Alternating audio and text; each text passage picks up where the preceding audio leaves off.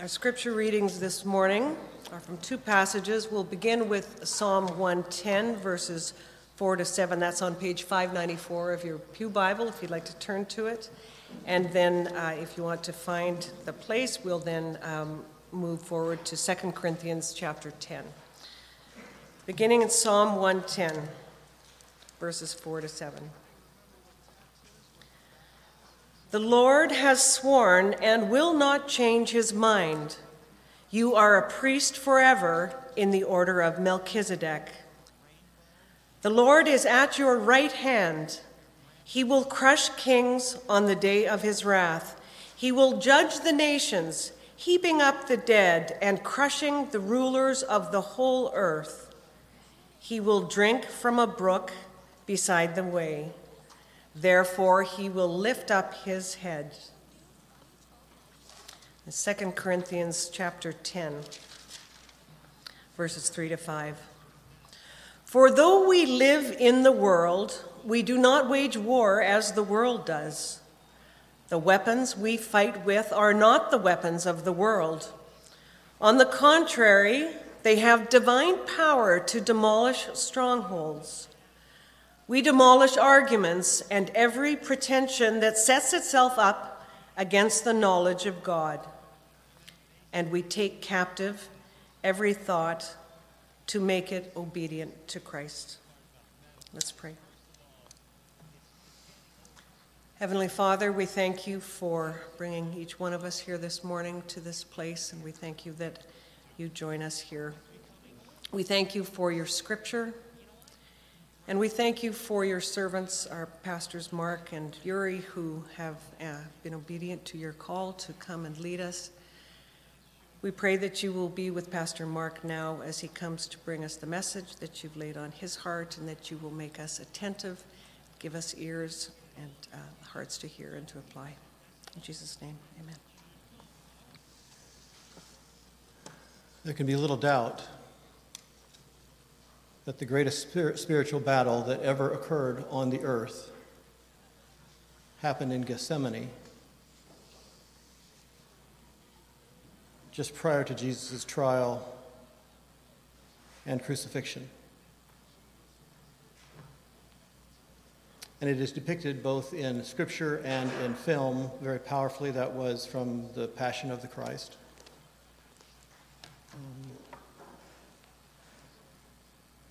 And I share that with you to share this. According to the Bible, the Christian life is a battle from start to finish. The life of saving faith in Jesus Christ, the life of ultimate hope in God through Jesus Christ, is a spiritual battle with emotional, physical, intellectual, and material consequences. Whether we know it or realize it or want to know it or want to admit it or not. But unbelief also bears its own tragic consequences. Biblical Christian evangelists and campus ministers all over the world, though, at least in the Western world, have realized over the last several decades that consequences, or potential consequences, don't carry nearly the weight or the seriousness or the angst or the conviction or the challenge to free thinking and free living that they once did. Combined with a diminishing or even something like a total loss of collective, commonly held and shared senses of values such as ethics, morality, justice, goodness, truth, even human life and potential human life. We can see why we need to know and to put into regular practice a much more biblical understanding of the Christian life as a battle, or perhaps even better, a spiritual war. Speaking of consequences, I hear this terrible song on the radio every once in a while. Perhaps the worst part of it is that it's got a catchy tune that draws you right into it. And before you know it, you're singing these blasphemous words that aren't profane or obscene. They're just blasphemous. I looked it up so I could share accurately with you some of the lyrics. The title of this terrible song is Consequence Free by a group named Great Big Sea. Here's the refrain. I want to be consequence free. I want to be where nothing needs to matter. I want to be consequence free. Just say na na na na, na na na na na na na na na na. It continues. I could really use to lose my Catholic conscience because I'm getting sick of feeling guilty all the time. And then there are a couple of more stanzas and one more repetition of the refrain. And then the last stanza is, oh, but for just one night, wouldn't it be great if the band just never ended? We could stay out late and we would never hear last call. Last three lines. Wouldn't need to worry about approval or permission. We could just slip off the edge and never worry about the fall. I can see a sea of thousands of young people, maybe even tens of thousands of young people, none of them from Bethesda, of course, at some music festival down south of the border, of course, singing along with the band Great Big Sea, hands in the air as if in worship, singing, I want to be consequence-free and never worry about the fall. Now, I do want to be fair. For the sake of brevity, I did select stanzas from a longer song, but the whole song follows the same path I've represented here, namely doing whatever we want without the threat of pesky consequences either now or later. I also don't want to demonize the young people in that imaginary crowd that I just evoked, or here, or Great Big Sea for that matter. I do quite suspect that, though. In some real way, such siren songs from both the material and spirit worlds reflect the appealing, seductive voice of the devil in the garden. Not the Garden of Gethsemane, but the Garden of Eden. Did God really say you can't eat of any tree of the garden? That you would die if you did? You won't die. He just doesn't want you to become all-knowing like him. He's trying to control you, to deprive you, to keep you down, to limit your potential. Don't you worry about the fall. It won't hurt. It'll actually free you to be who you want to be.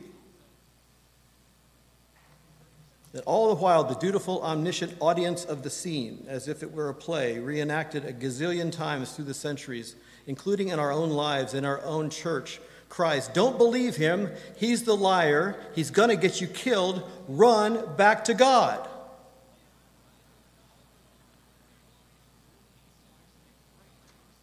This conversation between the devil and his willing, if ever unwitting, victims is replayed literally millions or billions of times a day. Multiplied by however many days there have been since that first day, the day of the fall, and the Bible calls it a battle or warfare even. Here's one more thing as we get started. It's a long sentence, but try to stick with me. Because he failed to dissuade Jesus from the cross, in which his doom was made sure, according to both the Bible and Martin Luther, and a mighty fortress is our God, the devil's next most effective strategy on the spiritual battlefield is to keep followers of Jesus, our leaders, and our churches effectively dismissive of his word, we know better, disillusioned about our future, all we care about is now, deceived about what God has promised, can he be trusted, divided against each other, and defeated on the battlefield. The devil prefers us fussing at and fighting with each other, at each other's throats if he can get away with it, but he'll be satisfied with mere disunity and selfish ambition among us.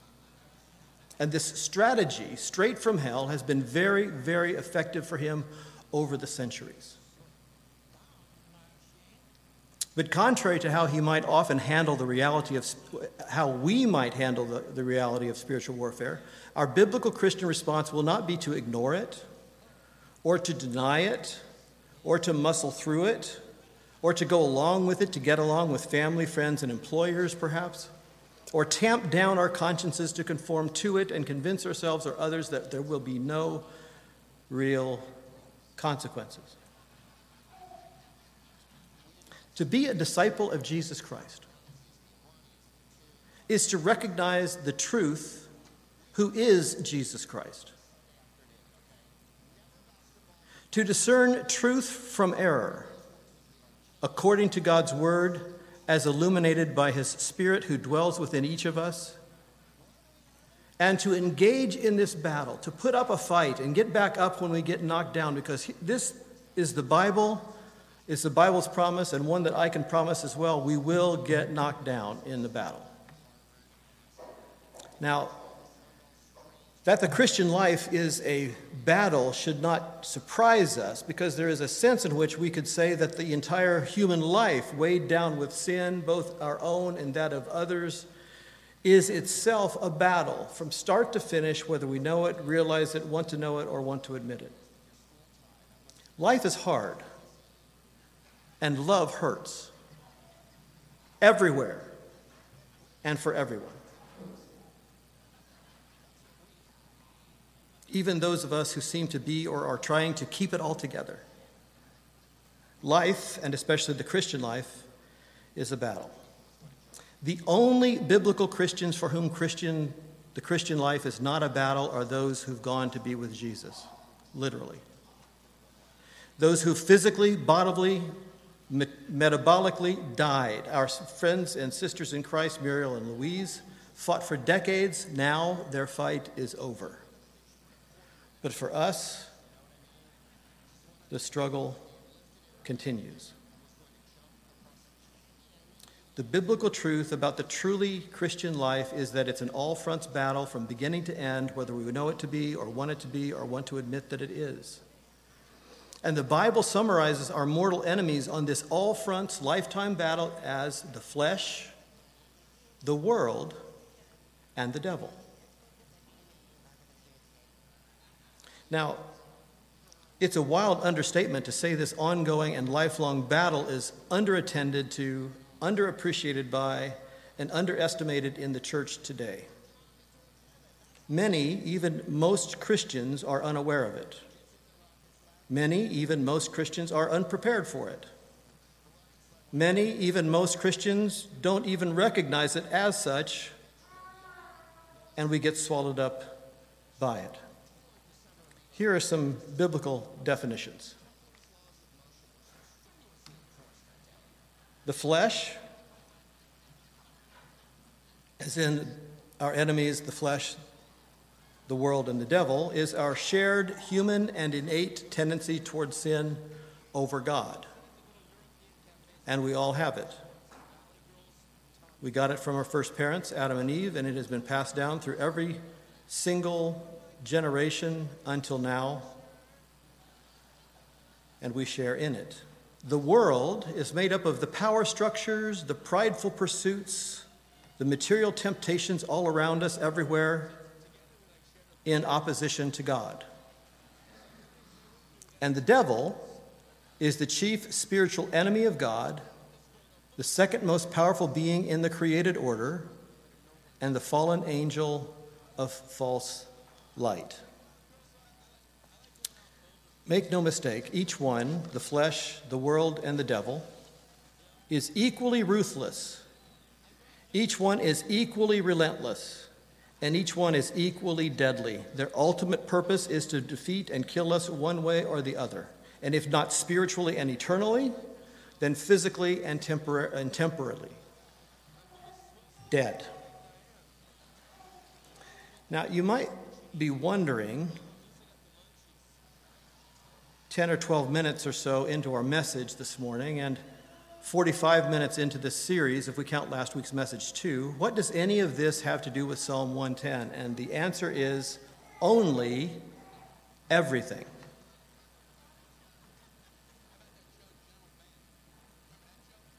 So as we continue, let's consider once more our central truth for our series. You have it there in your bulletins printed out for you, but here it is on the screen. Because of his eternal standing, his singular position in creation, and his merited favor, that means he earned God's favor by his righteous life, perfectly sinless life, and complete and utter obedience to God and God's will and God's word.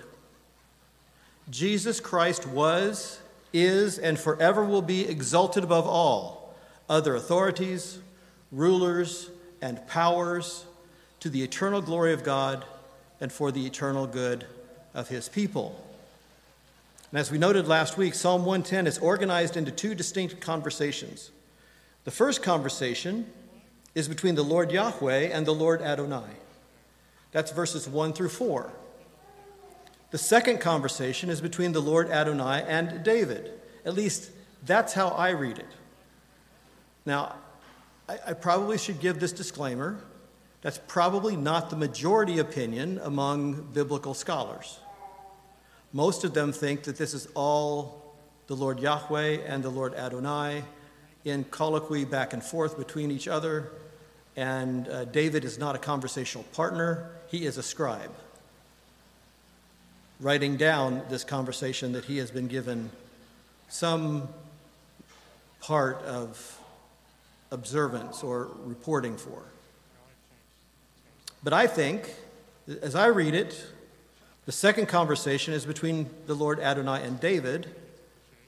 And if it is, then the second conversation also extends into the future all the way to us by faith. And we'll talk about this in just a bit.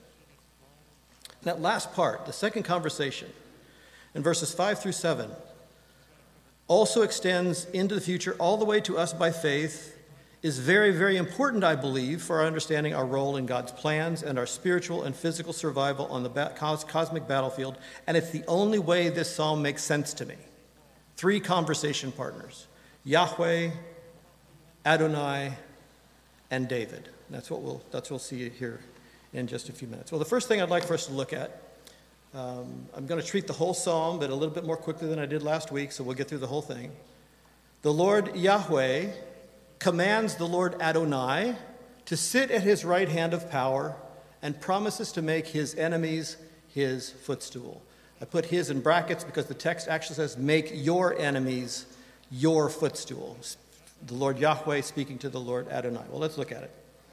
The first thing we see here in our text, Psalm 110, is the textual heading. And it's very easy, and most of us run right past that, right? Okay, there's the heading. It's not really part of the text, but it is part of the text.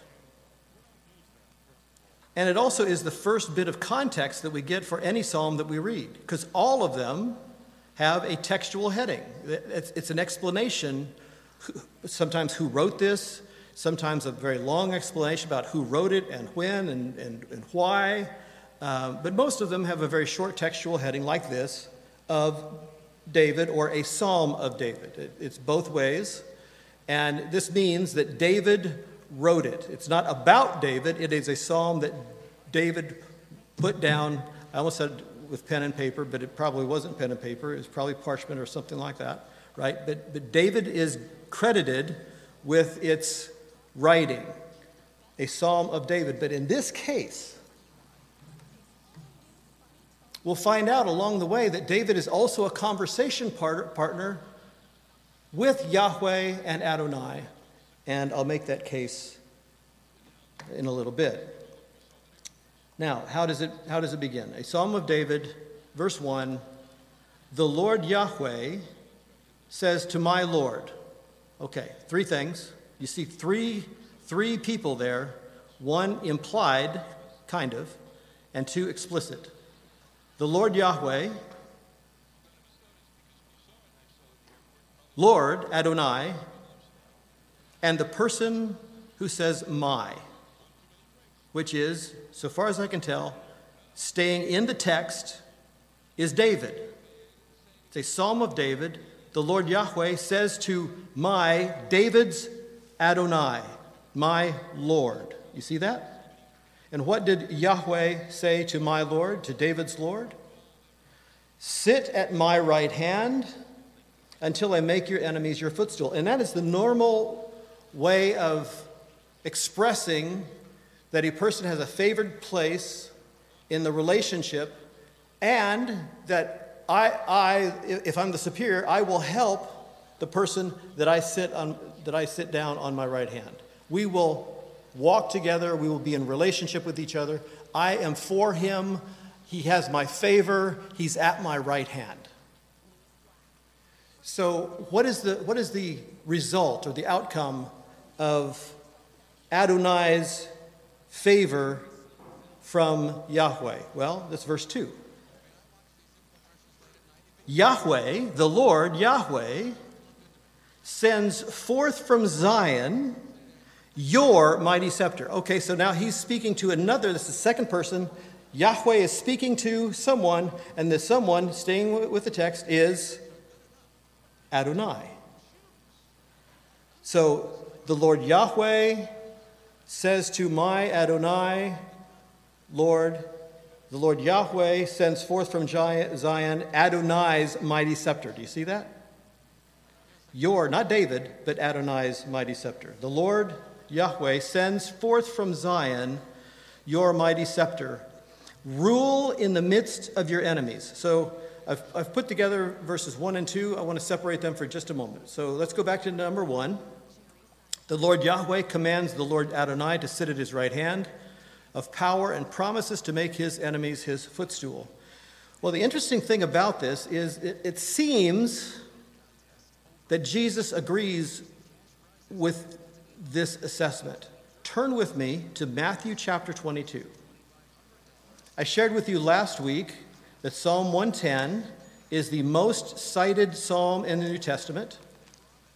It's also the most cited psalm in the Gospels. And here Jesus explicitly connects himself with this conversation, and David as well, by the way. Matthew chapter 22. You're probably there way before me. I want you to notice chapter 22 from verse 41. And Jesus is in conversation with the Pharisees again when he offers this, if we could put it this way, this commentary on Psalm 110 and several of the portions of it. Verse 41. Now, while the Pharisees were gathered together, Jesus asked them a question, saying, "What do you think about the Christ?" And this is the Messiah in the Old Testament, the anointed of God, the one who will come and save his people. And so every once in a while in Israel, individuals would pop up who would either present themselves as a possible Messiah, or others would try to make them a Messiah, or others would believe they're a Messiah and want to follow them. This has happened many times in Israel. And so Jesus is kind of grasping hold of that hope, that expectation, and also that situation where there are people who pop up who are potential messiahs, and he asks them, "What do you think about the Christ? Whose son is he?" They said to him, "The Son of David." So our series is Jesus Christ, Lord of glory, Son of David, Word made flesh, right? He is the Son of David. He said to them, "How is it then that David in the Spirit calls him Lord, saying, 'The Lord said to my Lord,'" so this is verse 1 that we just read from Psalm 110, "The Lord," and in the text, in the Greek text, there isn't any distinction between the Lord Yahweh and the Lord Adonai, as there is in the Hebrew that we just read from Psalm 110. And in the English Bible, because the Greek doesn't make any distinction, neither does it here in the English. It simply says Lord. Kurios is the Greek term. The Lord said to my Lord, sit at my right hand until I put your enemies under your feet. Verse 45. If then David calls him Lord, so he is attesting that David is the my. The Lord says to my Lord, then if David calls him Lord, how is he his son?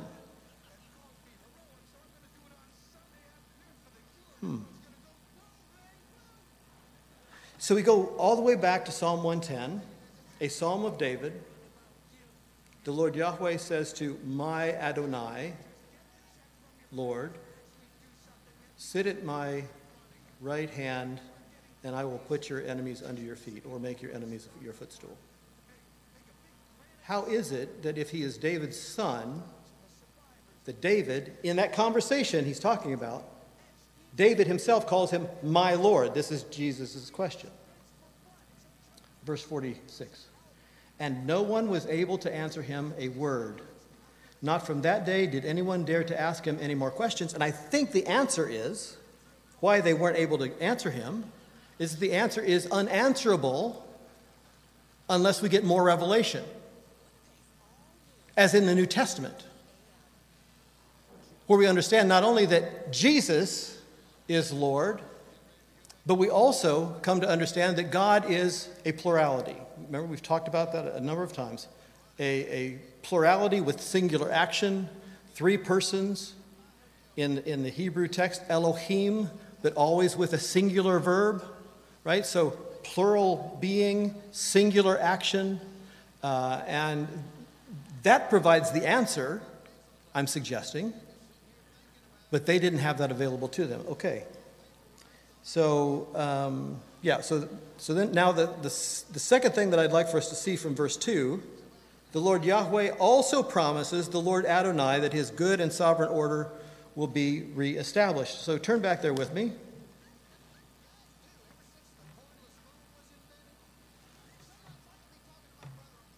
There we read in verse 2, the Lord Yahweh sends forth from Zion your, Adonai, this is his conversation partner, your mighty scepter, and then another command, just like sit at my right hand until I make your enemies your footstool. Here he says, because Yahweh is sending forth from Zion your Adonai's mighty scepter, rule in the midst of your enemies. So from the fall of humanity, all of creation has become disordered. We know that. We've looked at that. We've had a number of messages about that. So I think that's fairly well established among us. And here, if he's going to rule in the midst of his enemies, then he is now setting back to order, reestablishing the good and sovereign order that he once had in not only around him, but in all of creation. And so the Lord Yahweh is promising that the Lord Adonai, sitting at his right hand, allowing the Lord Yahweh to lead in this, that the good and sovereign order that was intentional from the beginning will be established, or reestablished, I should say. Now there's a third thing that we could take from this morning, having had it introduced to us last week. And the third thing is this: the Lord Yahweh also promises the Lord Adonai that his people will return to him freely and in holiness. Now, there's a big condition that we'll look at the next time, on the next verse, but this is a great promise, and includes both Israel and the church. In other words, Jews and us. And if you're Jewish out there, you're included in the us. But so far as I can tell, probably none of us are Jews.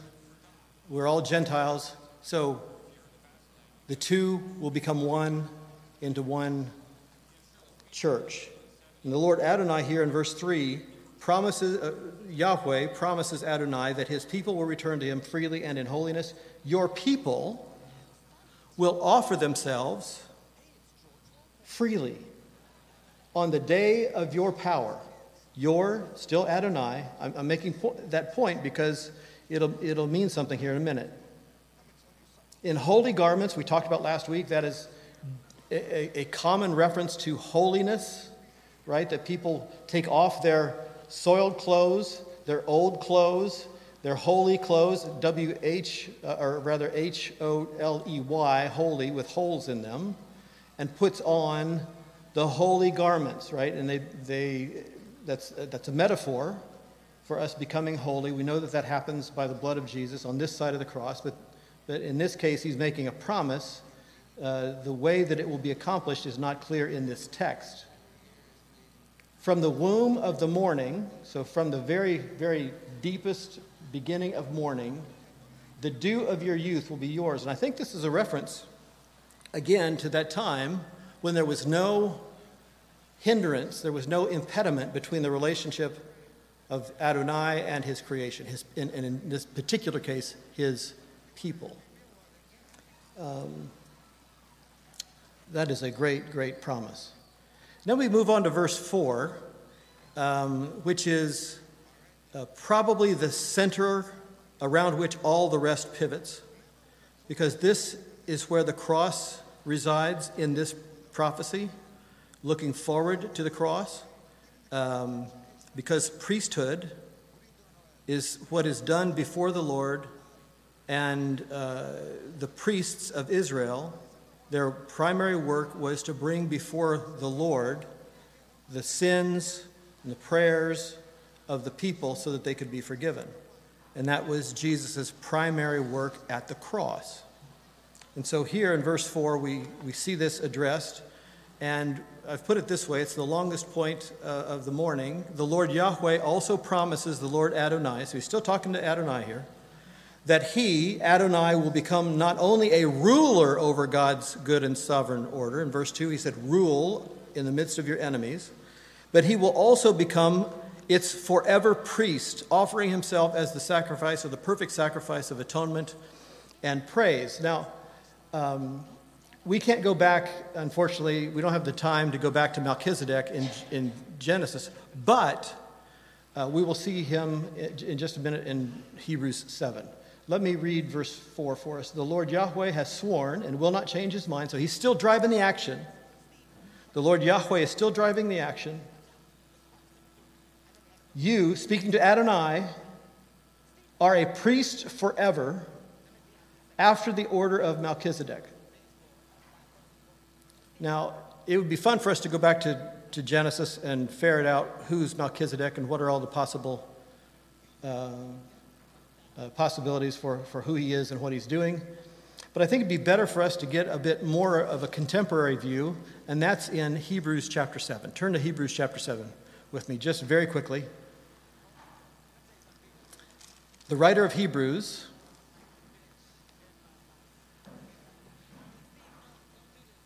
I say it that way because I personally don't believe Paul wrote Hebrews. I know that might be anathema in some congregations.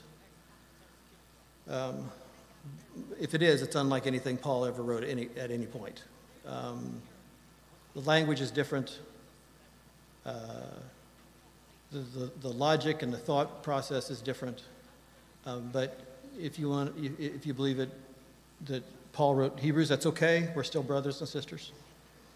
I just don't think that he is. And see, there in verse 1 of chapter 7 in Hebrews, he begins his explanation of how Melchizedek is connected to Jesus. Now, I'm not going to read the whole thing, but I just want you to see a couple of things. From verse 1, for this, should probably have a comma there, Melchizedek, king of Salem, priest of the Most High God, met Abraham returning from the slaughter of the kings and blessed him. And to him, Abraham apportioned a tenth of everything. He is first, by translation of his name, king of righteousness, and then he is also king of Salem, that is, king of peace. He was without father or mother, genealogy, having neither beginning of days nor end of life, but resembling, check this out, the Son of God.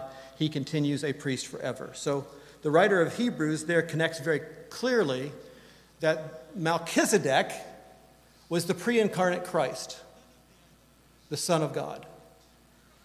And so that's the first thing I want you to see. Then I want you to jump down to verse 15.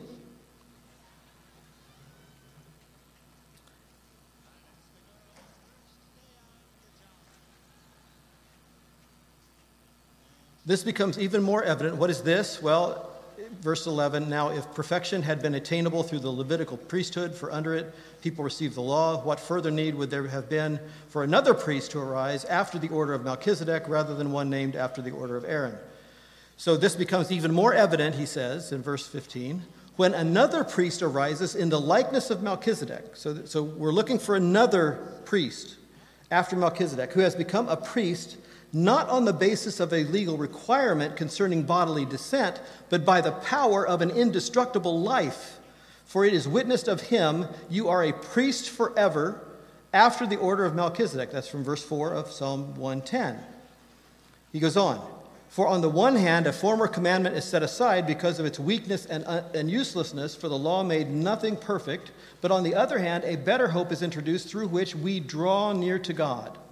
And it was not without an oath, for those who formerly became priests were made such without an oath, but this one was made a priest with an oath by the one who said to him, the Lord has sworn and will not change his mind. That's the Lord Yahweh, by the way. You are a priest forever. Verse 22, this makes Jesus the guarantor of a better covenant. And in verse 25, consequently, he is able to save to the uttermost those who draw near to God through him, since he always lives to make intercession for them. And in verse 28, for the law appoints men in their weakness as high priests, but the word of oath, or the word of the oath, which came later than the law, appoints a son who has been made perfect forever. So the Lord Yahweh also promises the Lord Adonai that he will become not only a ruler over God's good and sovereign order, verses 1 to 3, but he will become its priest forever, offering himself as the perfect substitute or sacrifice of atonement and praise. And finally, number 5, it's the last 3 verses, 5, 6, and 7. The Lord Adonai promises David, I would suggest this is not Adonai, David, and us too by extension of faith, if it is David, that he, Adonai, is and will stay at his, that is David's right hand, and ours too until the battle is won. So look back with me. Psalm 110. This is the most exciting part of this psalm for me because not only, if I'm right about this, if it is from Adonai to David, then the implications for us are very exciting. So verse 5. For the first time, Adonai leads the action. So that's an important clue there. There's a break in the flow. It's been Yahweh, verses 1, 2, 3, 4, you're a priest after the order of Melchizedek forever. And then verse 5, it now is Adonai driving the action, and Yahweh becomes, in the scene, mute. He doesn't speak again. And so, what is the message? Verse 5. The Lord Adonai is at your right hand. Well, who is that?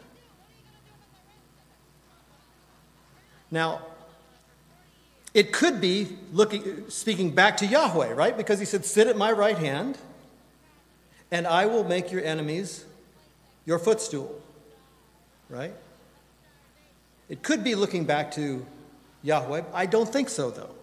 I think he now is speaking to David. David is a conversation partner. David had been in the first verse, my Lord. That's David, my Lord, right? I think this, your here in verse 5, is David also. So I believe this is Jesus saying that to David and to us as well, I will be at your right hand. The Lord Adonai is at your, whoever your is, and I believe it's David, right hand. He, Adonai, on our behalf, will shatter kings on the day of his wrath. He will execute judgment among the nations. Filling them with corpses, he will shatter chiefs over the wide earth. And when it's all over, and everything is still, and the good and sovereign order of the Lord is restored, he will drink from the brook by the way. Therefore, he will lift up his head. This is an important point. When someone goes to drink at a brook, he is vulnerable. He doesn't see anything here. He doesn't see anything behind him. Of course, you might have a guard on your front and on your back. But the point is, the war is over. The fighting is done. Order has been restored. And here's the biggest word, forever. So Psalm 110 has been an exceptionally important psalm over the ages because it is a clear Christian touch point between the Lord Yahweh and the Lord Adonai. And we could make a case that the Holy Spirit is implied in all of it, but also David, who I believe represents those who will follow Jesus as our king in the future. The Lord Yahweh says to my Lord, sit at my right hand. And he did. And we are all the better for it. Now, clearly that's battle language that I just read. And Kate read this earlier in our scripture reading. I just want us to see it. And the thing that I want us to see here is that God's people do not wage war from the flesh, or as the world would have it, or by any other means. The best I can tell in Scripture is that we wage war with 3 points. 1, prayer. 2, believing the gospel. And 3, obeying God's word. That's the way we conduct spiritual warfare. We pray and trust God. We believe the gospel not only for salvation, but also to sustain us through this life. And we obey his word, stand on his word, no matter what we're up against. As best I can tell, that's the way we wage spiritual warfare. 2 Corinthians 10, verse 3, 4, and 5, put it this way. For though we walk in the flesh, we're in these bodies, we don't have the ability to exist outside of these bodies. For though we walk in the flesh, we are not waging war according to the flesh. For the weapons of our warfare are not of the flesh, but have divine power to destroy strongholds. We destroy arguments and every lofty opinion raised against the knowledge of God. We do that by God's word, proclaiming God's word, believing God's word, teaching God's word, and take every thought captive to obey Christ. That's the warfare methodology and strategy of a Christian. Jesus Christ, Lord of glory, Son of God, Word made flesh. Let's pray together. God our Father, we thank you for this, your word.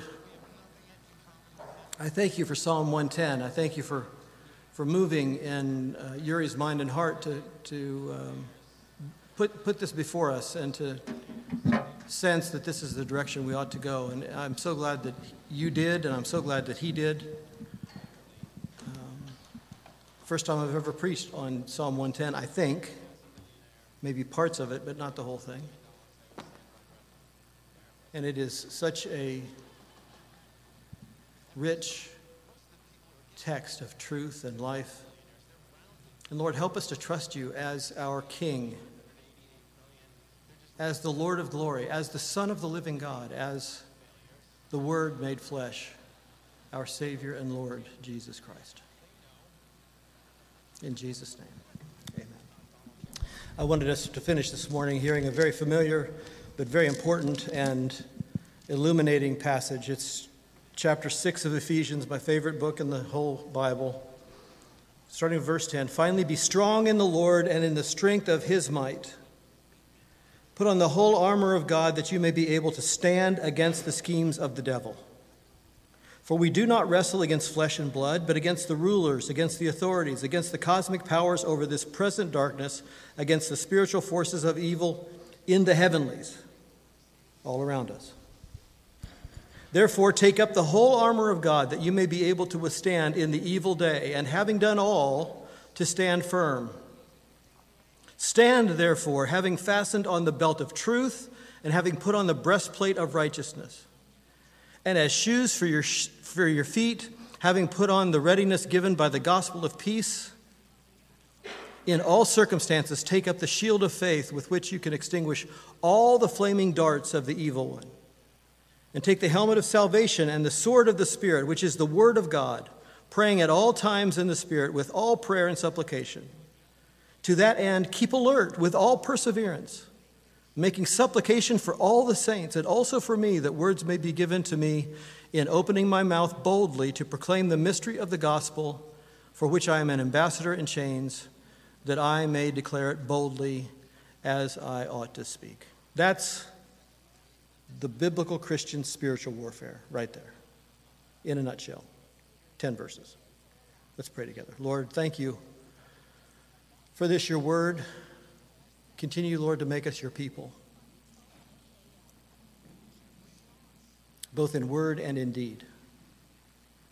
And help us to be, as this scripture text instructs us, to be alert, to persevere in prayer and in well-doing. Thank you, Lord, for all these who have come here this morning, whether here in person or on the live stream. Bless us, Lord, with your presence. Bless us with your provision. Bless us with your salvation in Jesus Christ. Amen. Thank you very much. See you next time.